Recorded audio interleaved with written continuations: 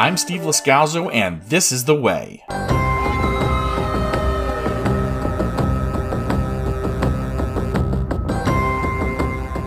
You are listening to This is The Way podcast and the Star Wars Andor Season 1 Episode 10 reaction and discussion.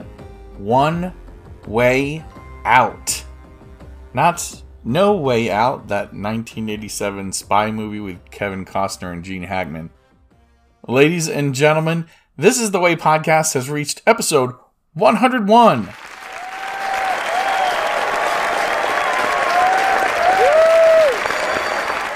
I'm sorry, I just couldn't resist breaking that sound clip out again.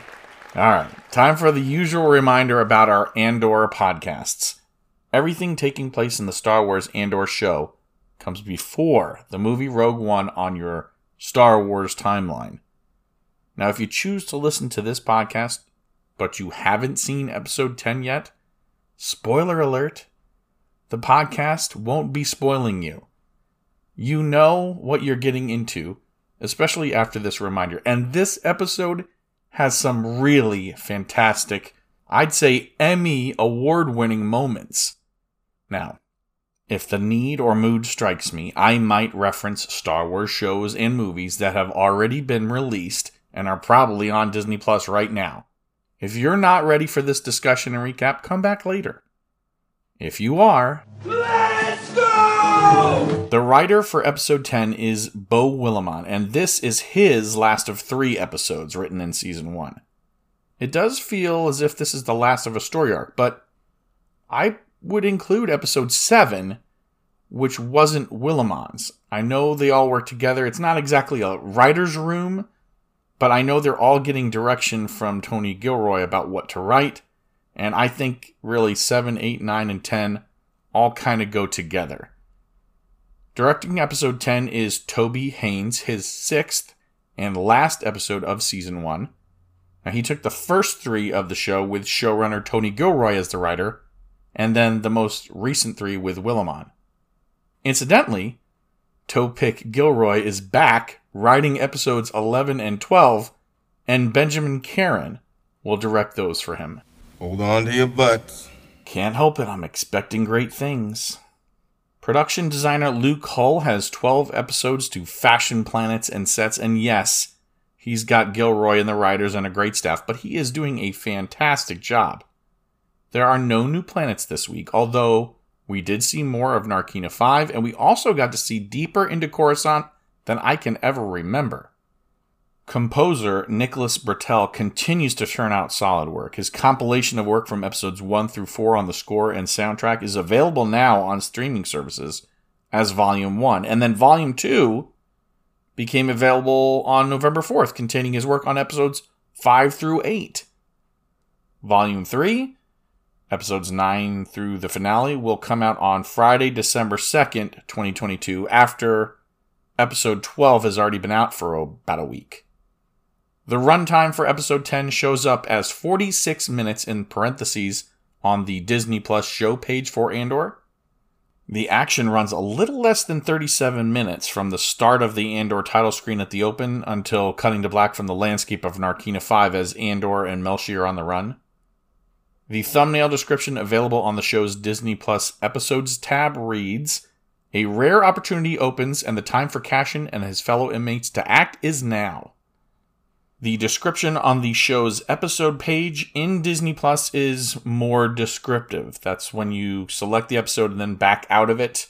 It'll read, "A rare opportunity opens and the time for Cassian and his fellow inmates to act is now. Meanwhile, to ensure the future of the rebellion, Mon Mothma brokers a new deal with a very high cost." Alright, time to talk cast. You think anybody's listening? The title character is Cassian Andor. Diego Luna plays him here and in Rogue One. Luthen Rael is a new character created for this show. Stellan Skarsgård had last episode off, but comes back with a just spectacular performance. Senator Mon Mothma first appeared in Return of the Jedi as portrayed by Carolyn Blackiston. I could certainly make an argument that the character now belongs to Genevieve O'Reilly. Her acting in this show will almost certainly lead to more work for her. Not that she wasn't working before, but I would expect that at the very least the Disney company will be using her more often. Those three, Luna, Skarsgård, and O'Reilly, they get top billing, no question. But what has been setting this show apart for me is the supporting cast. But calling them supporting cast almost feels like an insult, even though, that's what they are. For example, ISB supervisor Dedra Miro is played by Denise Gow, and she had almost nothing to do in this particular episode, but there was something about that nonverbal exit from her scene that set my mind off on a tangent. What was she thinking? Was she angry? Was she suspicious? Judging by what happens later in the episode, it felt like my own suspicions might be justified. Really, the whole show seems laser focused. Now, even if you hated the way the story is going, the show appears to be working like a well-oiled machine from top to toes. Andy Serkis is named next in the end credits, but his performance as Kino Loy, if Can't Swim didn't make a tear well up in your eyes, well, don't tell me. I don't want to dislike you. I'm going to hold on to some hope that this character finds a way to survive and at least makes it home. We shall see. No Cyril Karn this episode. Maybe he listened to Mira when she told him to get lost. We did get Cinta Kaz, played by Virata Sethu. No dialogue, just this short scene telling us she's watching Marva. That's always the case for Clea Markey. She's always watching, right? Elizabeth Dulau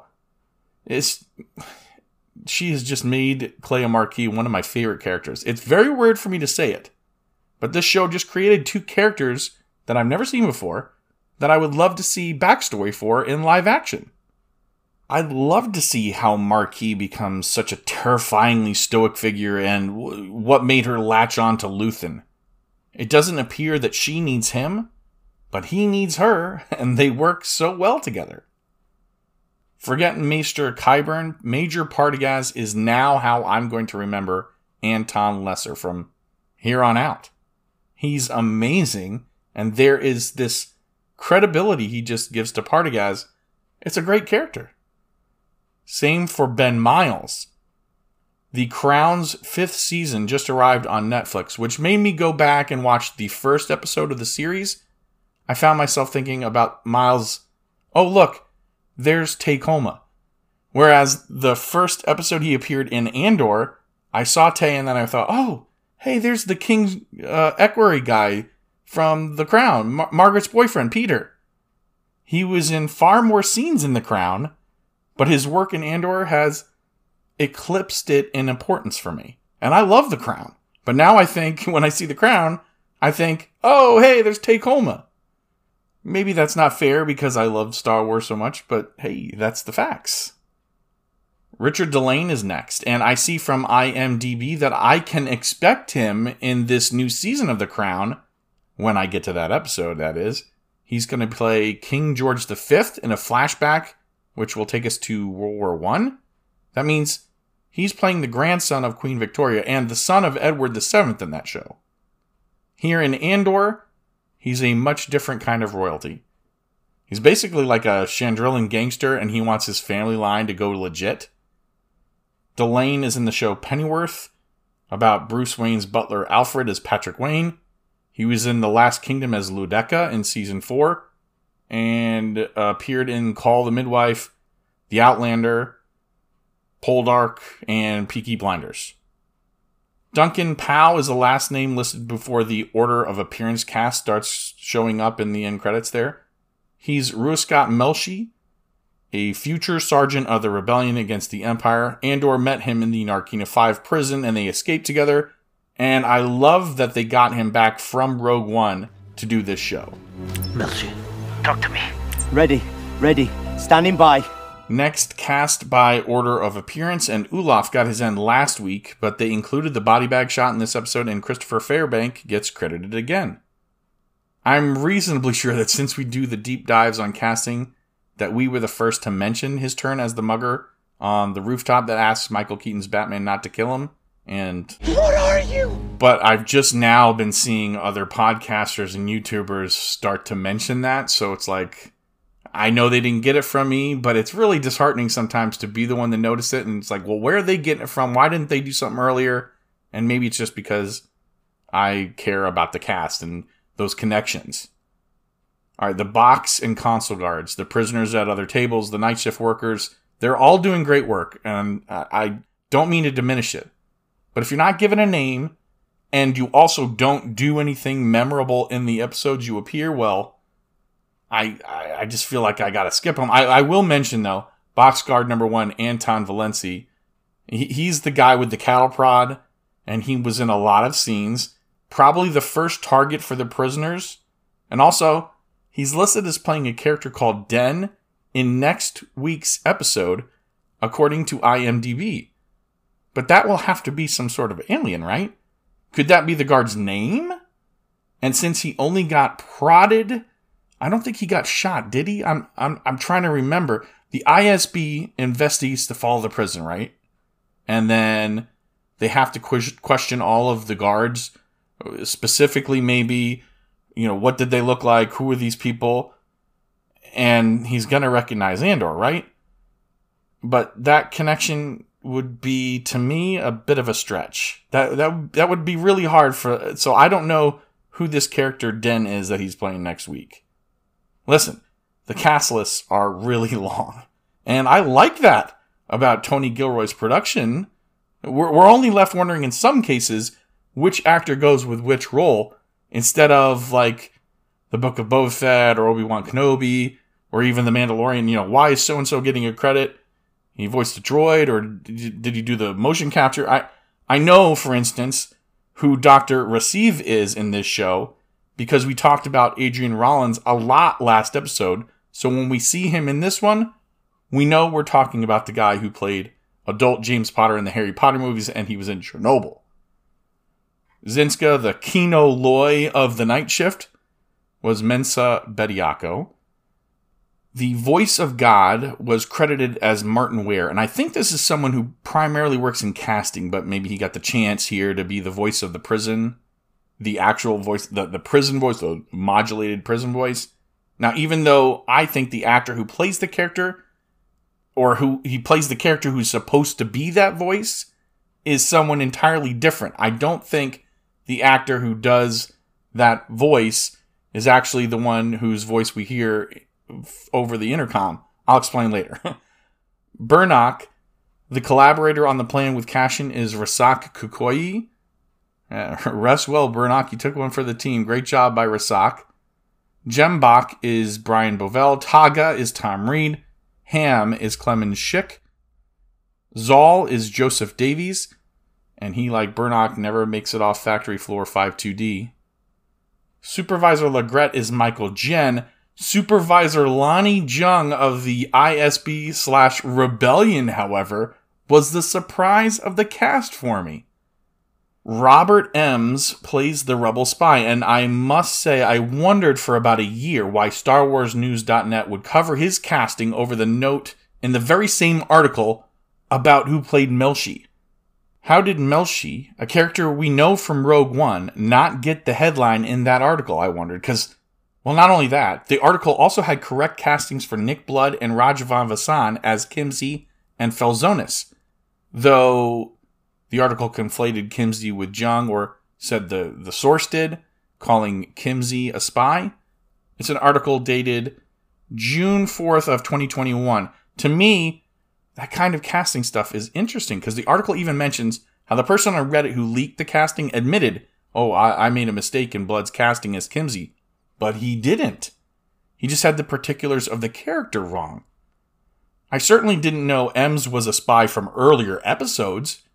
And if you called that, well, kudos to you. I am very skeptical of anyone being able to call that out. I was hoping that it was going to be Miro that was the spy, but after that character's embrace of the darkness last episode, absolutely not. I also thought maybe Blevins was the spy. I think so, and so does Cassin. That character has been conspicuously absent and I mistook his ineffectiveness for his job for possible double agent work. No, it's Ems as Luthen's inside man, Lonnie. Really standout performance in this episode. Ems was, surprise, surprise, in Chernobyl as Leo, but he's also been appearing on BBC television since an appearance in Waking the Dead back in 2008. Incidentally, a ton of the actors on Andor appeared in that long off-the-air crime show now. Ems has been in Warhorse, Kick-Ass 2, and Jurassic World Fallen Kingdom, so he does do work in Hollywood as well. Jacob James Beswick is credited again as Attendant Hirt, Miro's assistant, but he just appears on screen in the background, so maybe a scene was cut, or maybe the credits are just very liberal. I can't even say if it's a case like once credited, always credited, but maybe we just haven't seen significant work yet, and that's why some of these actors getting credited end up with one early in the season, and then we don't see why until later. And then you get cases where someone gets credited, they show up, and then they're done. Like a longtime Disney collaborator getting rewarded in this episode with a cameo. Conductor and music director Matt Dunkley was Dr. Molmoy, the man with the people walking toward Marva's house on Ferrix that is going to go take a look at her. He didn't just work on Andor as a conductor of the orchestra, but he's been working in music departments since 1996, and the first Disney property I recognized, which means that there may be more that I didn't recognize were Disney properties. That was Pirates of the Caribbean at World's End back in 2007. That's the first one I could see. He worked on Iron Man as an orchestrator, The Incredible Hulk as a composer and orchestrator, $1 Million Arm, WandaVision, Cruella, Ron's Gone Wrong, and those are just the ones I know have Disney involved. It's great to see someone with a long list of behind-the-scenes credits get a chance to be in front of the camera for a chance. Well said, son. Inspiring. Longtime BBC actress Pamela Nomvete plays Jezzy, the woman walking with Molmoy, or going up to Molmoy as he's approaching. She's concerned with Marva's health in that short scene. Korv has been credited for several episodes as Nuf Usalam, and he's seen as the man keeping tabs on Marva for the Empire in the same scene with Cinta and Jezzy and the Doc. Paul McEwen is listed at the end of the credits, and he's the guy that tells the huddled guards to be quiet near the end when a prisoner runs into the closed doors. But right before his name is someone listed as Apostle in quotation marks. And for a moment, I couldn't figure this out. But I think since Voice of God is also in quotations, that was supposed to tell us something. Voice of God listed as Martin Ware. That's the voice of the prison telling everyone, get on program. But the actor chosen to play the character that's delivering those instructions is James Cooney, but it's not his voice that we hear modulated. He's the apostle to the voice of God, I think. And I think we're supposed to understand that there's some voice modulation happening there, but I don't know why they just didn't use his voice. It does sound ominous and creepy, but the Acolyte, as it turns out, would have been a lot more confusing since that's the name of a Sith-centered Star Wars show that just started shooting. I suppose calling him the Apostle is as close to an overseer or actual warden as we're going to get. But he's never actually addressed by name. Not that it matters. Nobody here gives their real name.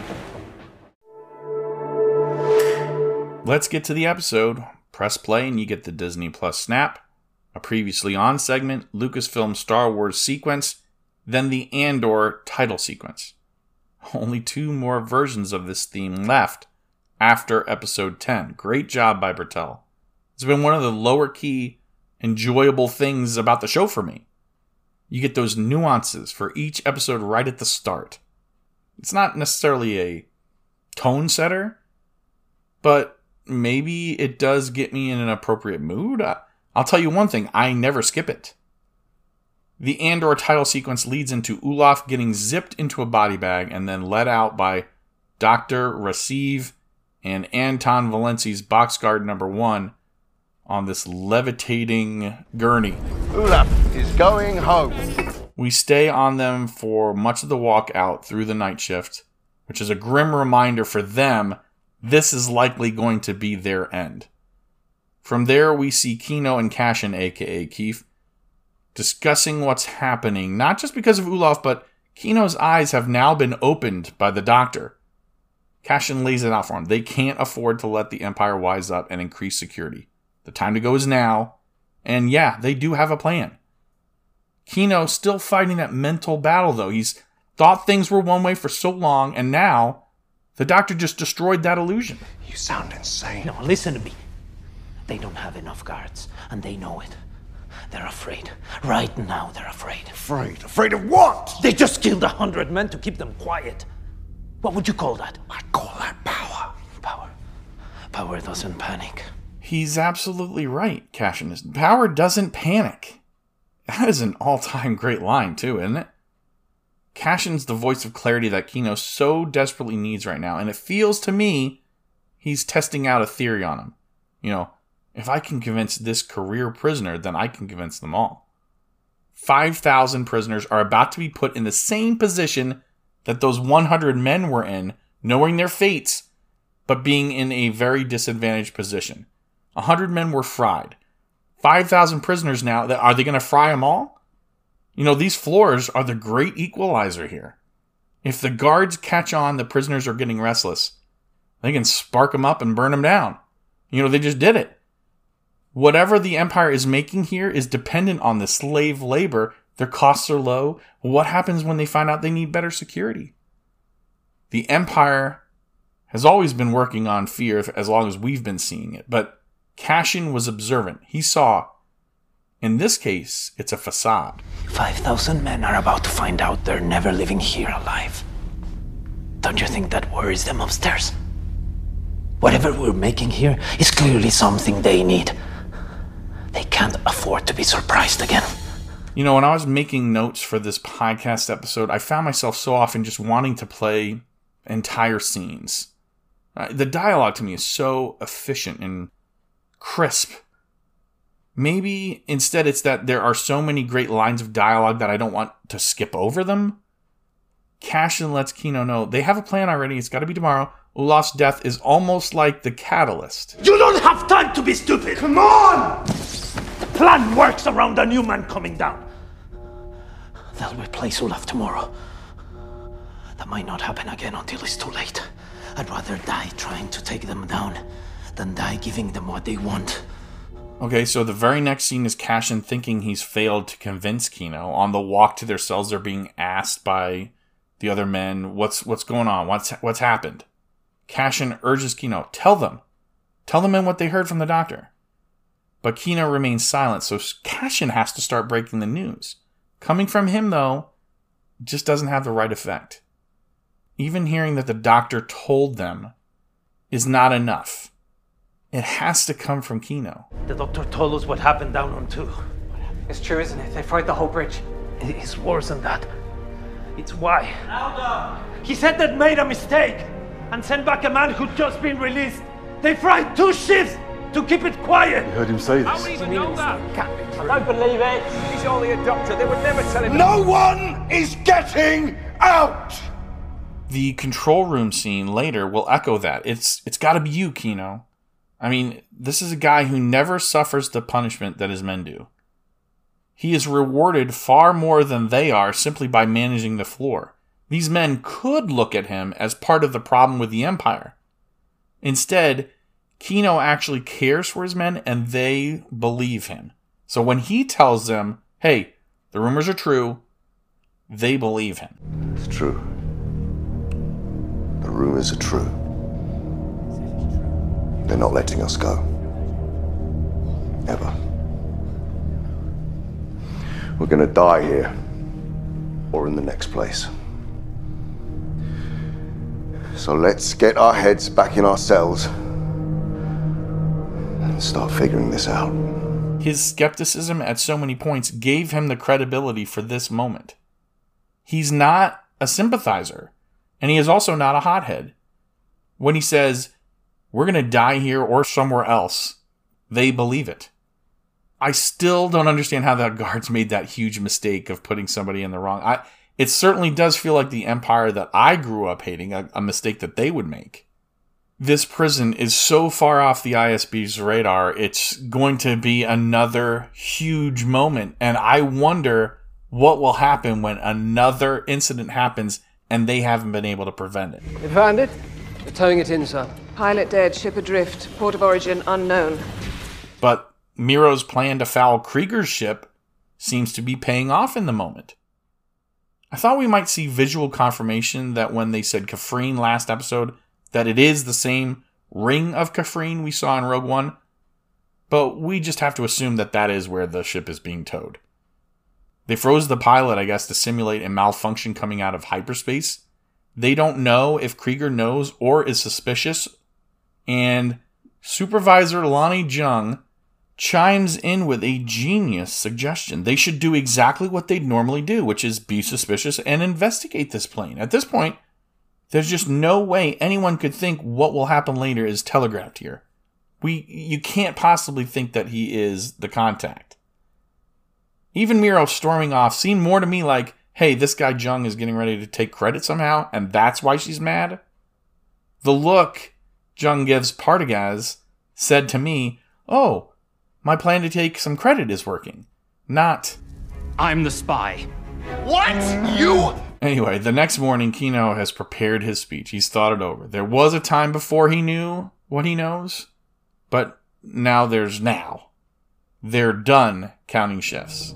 There is only one way out. Play it how you want. But I'm gonna assume I'm already dead. And take it from there. There's no sense in warning the night shift. They'll hear about it one way or another soon enough. Let's make it look good. From Narkina 5, we check back in with what's happening on Ferrix. We have no idea how Bix is doing, but Marva, we find out, isn't taking her medication. Fortunately for her, she's got people paying attention to her and a community that cares for each other. So this woman, Jezzy, is bringing a doctor, Dr. Molmoy, to Marva's place. We see Cinta has stayed true to her word. Keep an eye on the place. Everyone is too late, though, right? Cashin came and went, and he couldn't come back if he wanted to right now. Cinta isn't the only one watching, though. Corv from Miro's ISB team, he's watching too. He does not have any idea about Cinta, though, and he's not so observant as to know that the people he's watching are also being watched by someone else. Then from Ferrix, we check in on Mon Mothma's banking situation on Coruscant. Davo Skolden has come to visit her apartment. He visited the Chandrilan senator 30 years ago. Presumably it was under the control of someone else at that point. He visited this property 30 years ago as well. Not much has changed. In decor and probably also in decorum. It's state property. The rules are strict on decor. Our choices for change are limited. It's a bit old, isn't it? I like new. The Chandrilan culture is getting fleshed out so well here. It's not just a metaphor for Mon Mothma's life. It is her life. The ways, the customs, the traditions. You know, she both embodies and embraces them, but also loathes them. There's this line from Davo about boundaries being liberating. And that's a paradox that seems to apply only when both parties agree to ignore the boundaries. You know, if a marriage of convenience and they're both sleeping around on each other, I mean, you both kind of have to agree to that, right? I mean, in a lot of cases in history, the man was the only one that got to do that. But in the case of her banking situation, Skolden is going to propose to use the letter of the law to circumvent the spirit of it. But all this, it's making me wonder, like, was Mon Mothma's marriage arranged? You know, it may have been. Maybe her parents did so in order for her to become senator. Maybe there was some quid pro quo there. Skolden only wants one thing to help hide Mon Mothma's money for a cause. And he doesn't care about the cause, and he doesn't care about making money. He wants his son to charm Leda. Your father may have an opinion. We'll see if he lets you wear it. He lets me do anything I want. I think it's fantastic that he's not asking for the betrothal or an arrangement. He just wants an introduction. Now, he plays that as if he and his son haven't thought all of that out. You know, that introduction happens, and I guarantee you, Leda is going to want in. She's going to be charmed. He's going to pull out all the stops, and his son will. Perrin may have even had something to do with the suggestion, since Leda is daddy's girl. Davos says he knows Perrin. And, Kalain gets 2 lines as Davo that are instant quotables. A drop of discomfort may be the price of doing business. Our position sometimes makes decisions for us, don't you find, Senator? Neither of us have lived a life that encourages nonconformity. It's as if this scene is like the devil offering the world to Mon Mothma, and all it's going to cost her is her soul. Up until now, Mon Mothma's only sacrifice has really been her own safety, right? Things she could control or influence. But now, she's being put in a spot where she doesn't like the cost. Davo tells her to think about it. It's a lot to think about. I'm not thinking about it. That's the first untrue thing you've said. It's been a pleasure. I've got to be honest, it doesn't feel like in that moment she was even considering it, but maybe she will later. But I don't think she was lying in the moment. Anyway, we stay on Coruscant and Clea makes an entrance, and man, do I have this weird crush on this character. I'm not talking about the actress. I'm talking about the character of Clea Marquis. Whatever it is, she's got it. It's mesmerizing to me. Is it power? Skill? I don't know. She just seems to have her stuff together. Always prepared, always clear-minded. I kind of would like it if she was Force sensitive. I know this show has been great without the Jedi, but I kind of want her to be a little Force sensitive. She comes into Luthen's shop and tells him one of the contacts has asked for a meeting. They've used the right signs. Luthen seems disappointed, but not worried. Clea is suspicious, as she usually is, and we don't know yet who it is, and there's no way anyone could have suspected this. There just isn't. I'm always expecting it to be someone we know, like Bail Organa, Han Solo, Lando Calrissian, or a Mandalorian, or Darth Maul, or Kira. I'm just expecting, I don't know, something outlandish in internet breaking. I guess they said him, so it couldn't have been Kira, but I don't know. We didn't have long in the scene to think about, who could it be? It wasn't a very long scene. Or, what is the person going to say? I wasn't even thinking about the possibility that this could be a trap. It's been a year. I'm surprised he waited this long. And if it's a trap? Well, if it's a trap, we've already lost. Oh man, wouldn't that have been great for it to end up being Admiral Radis or Admiral Akbar or something? That would have been funny. Anyway, what follows is an almost 16-minute sequence on Narkina 5. The plan for the prison break begins to unfold. When you talk about the action instead of actually watching it, there's not much to it. I mean, first we see Cassian going to work again on the pipe in the bathroom. As I mentioned last week, what was all the cutting about? I mean, he had to pry it open in the end. He didn't know how thick the pipe was.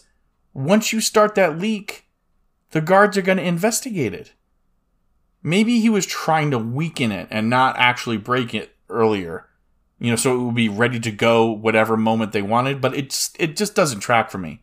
I think that cutting was really one of the weaker parts of their writing, especially since the writers wrote a different way for Cassian to succeed. The only pass I could give it is maybe Cassian was planning this with only a few men. Now that he's got the whole floor behind him, the extra tool he has makes the difference.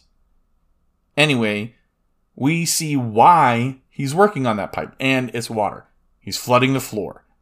Initially, I was confused, because, why, it'd be like throwing a hairdryer into a bathtub. Why are you going to flood the floor? I thought maybe he was going to try to get the guards fried. But we see in the struggle, it was to short-circuit the power grid. That was for more than just the floors, though. It also knocked out communication, I think, which could have brought more guards. And it could have alerted the control room, in the central control room, that is. We get a sense just how surprising this is to the guards. And though Burnock and Zal will meet their ends along with several others, 5-2D starts going floor to floor, unit to unit, freeing the rest of the prisoners. It was a great sequence. I mean, the throwing of the stuff, Andor finally climbing up, kicking the guard down and shooting the other guard. I mean, it was thrilling, exciting, and it had a cost to it.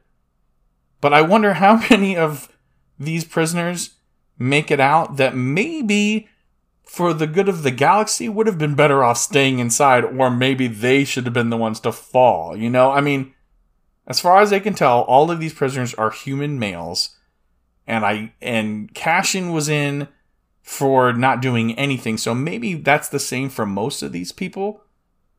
I didn't have much trouble with the breakout until they got to that central control room. This is a facility-wide emergency announcement. Complete program protocol will commence in 40 seconds. Any deviation or failure to comply will result in unit-wide activation. Start the count. Count engaged. How long does it take to track down a water break? The techs are waiting for the floor to secure. Isolate 5. Locked in. 5-5, 5-3, 5-6. Burn a firewall around it. Try the whole level. Make the epicenter 5-2. Too late. There's nobody there. You shouldn't be here. Turn it off. Excuse me? Turn it off! That could mean so many things. I'll turn it off. I didn't really feel like these guards were innocent in any way, shape, or form. And I get that Cassian and Kino are our heroes, but Cassian just killed 2 foot soldiers, 2 guards. How the men in the control room don't get killed, I just don't understand. I'm not saying before they shut everything off, but they're left alive at the end. In fact, they just let them go. I don't know how you let them go. I don't know how they're at least not tied up to prevent them from warning someone somewhere that this prison break is happening. There is power. There's backup power. Communication is allowed because they went over the loudspeaker, so I can't imagine that there's not going to be a way for them to get in touch with somebody from the Empire, and presumably ships occasionally land, right? What's more, do these guards think the Empire is going to let them live after they're done interrogating everyone? They're dead anyways. If I was them, I would have escaped with the prisoners. Cassian was a central figure, and those guards, if they stay, surely will have his face etched in their memories. Move! On program! Now! All yours. The scene does give us one terrific performance from Andy Serkis. He quotes Cassian in his speech, and I'm not just suggesting that. The closed captioning has quotes around the dialogue. My name is Kino Loy. I'm the day shift manager on level 5. I'm speaking to you from the command center on level 8. All the floors are cold. Wherever you are, right now, get up. Stop the work. Get out of your cells. Take charge and start climbing. They don't have enough guards, and they know it. If we wait until they figure that out, it'll be too late. We will never have a better chance than this. And I would rather die trying to take them down than giving them what they want. He tells them a couple times that they need to climb. This is where Tony Gilroy's influence really gets felt, and the echoes, or the poetry of Star Wars, as George Lucas liked to say, is most evident. Nemec told Cassian to climb. Kino tells the prisoners to climb. K2SO will later tell Cassian and Jin to climb. Climb. Rise up. It's the way to escape. It's the way to salvation. It's the way out of the prison. This is the way. One way out. You need to run, climb, kill! You need to help each other. You see someone who's confused, someone who's lost. You get them moving and you keep them moving until we put this place behind us. There are 5,000 of us. If we can fight half as hard, As we've been working, we will be home in no time. One way out. One way out. One way out. One way out. One way out. The shot of the guards huddled behind a door, hiding from the prisoners, proves Cashin was right about fear. The overhead shots of prisoners climbing the stairs, climbing out of the hell of the factory floors and the prison itself, and the prison viewed from that heavenly position, this was all cinematic. It was amazing television. And it's capped off by one of the most heartbreaking lines. So simple, so effective. Like the story in 6 words: for sale, baby shoes, never worn. What's wrong? Can't swim.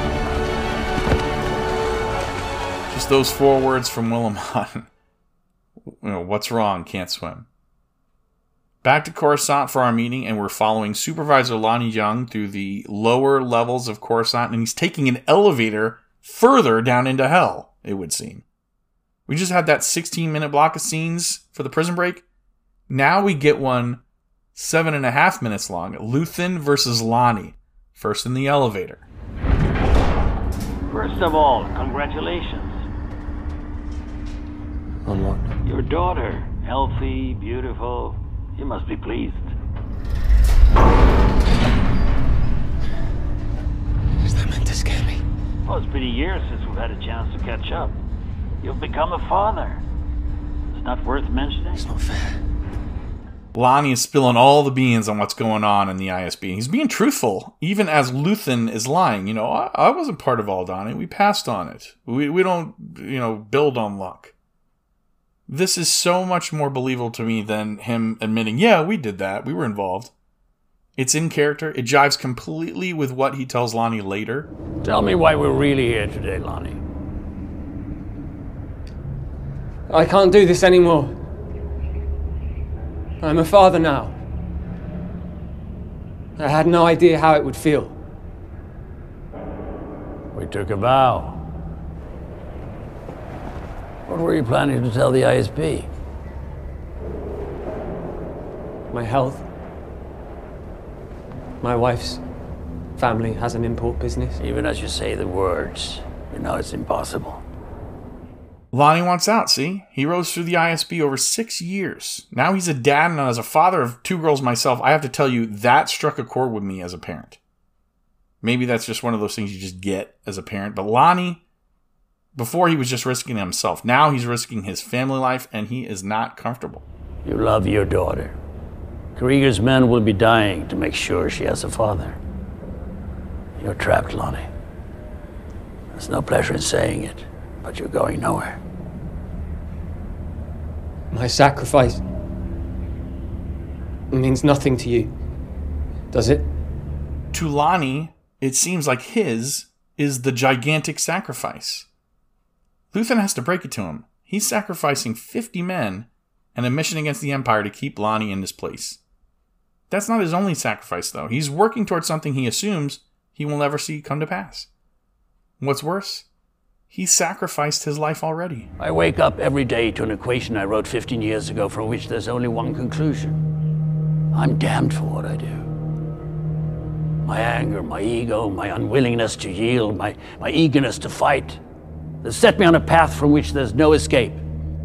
I yearn to be a savior against injustice without contemplating the cost, and by the time I look down, there's no longer any ground beneath my feet. What is my sacrifice?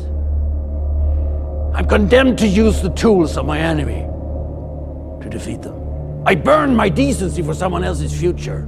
I burn my life to make a sunrise that I know I'll never see. Now, the ego that started this fight will never have a mirror or an audience or the light of gratitude. So what do I sacrifice? Everything! I mean, this kind of has to be the Emmy submission. This episode wins hand down. The Mon Mothma Davo Tay scene and then Lonnie versus Luthen. I mean, these are unbelievable. And poor Lonnie.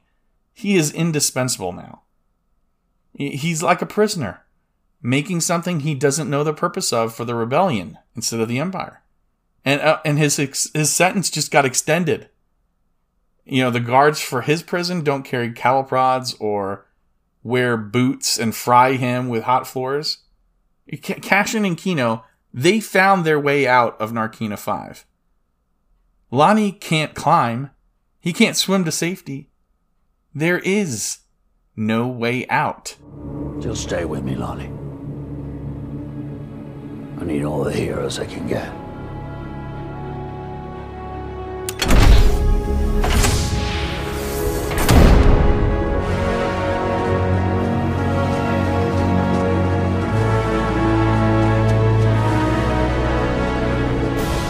I wouldn't say it's my favorite episode, but it's also not my least favorite episode by a long shot. I was initially disappointed with leaving Cassian in prison so long, but the payoff from this episode was sufficient in my mind and worth the wait. This episode may have been designed as an action episode, and I was looking forward to seeing how they got out. The prison break actually wasn't all that exciting to me, but it's not as if this show has been built on action from the beginning. Yes, the pace is slower than other shows, but I appreciate that because in this case, it's because of the quality. Obi-Wan Kenobi was, it was a poorly written mess in my opinion. I've already voiced my opinions in past podcast episodes about that. The Mandalorian Season 1 was a terrific introduction, but it never felt like a complete story to me, and I think it was written to have a second season. Season 2 then told a more cohesive story, and it would have been fine if that's where they left it, but we got the tag for that show in the Book of Boba Fett, oddly enough. And to me, those episodes actually ended up enhancing what we saw in that show. You know, the interlude with Grogu and Luke, it was fine. It was that there was only 5 episodes about what was happening in Mos Esma for the Book of Boba Fett, and if we had more episodes to deal with the connection between what happened with the Tusken people and what the Republic and later the Empire ended up doing to so many worlds, I think it would have felt like a more complete show. Here in Andor, there are 2 episodes left, and where we're at, I'm much more confident we're going to get resolutions to stories we've been watching intertwine for the last 10 episodes. I saw part of the message.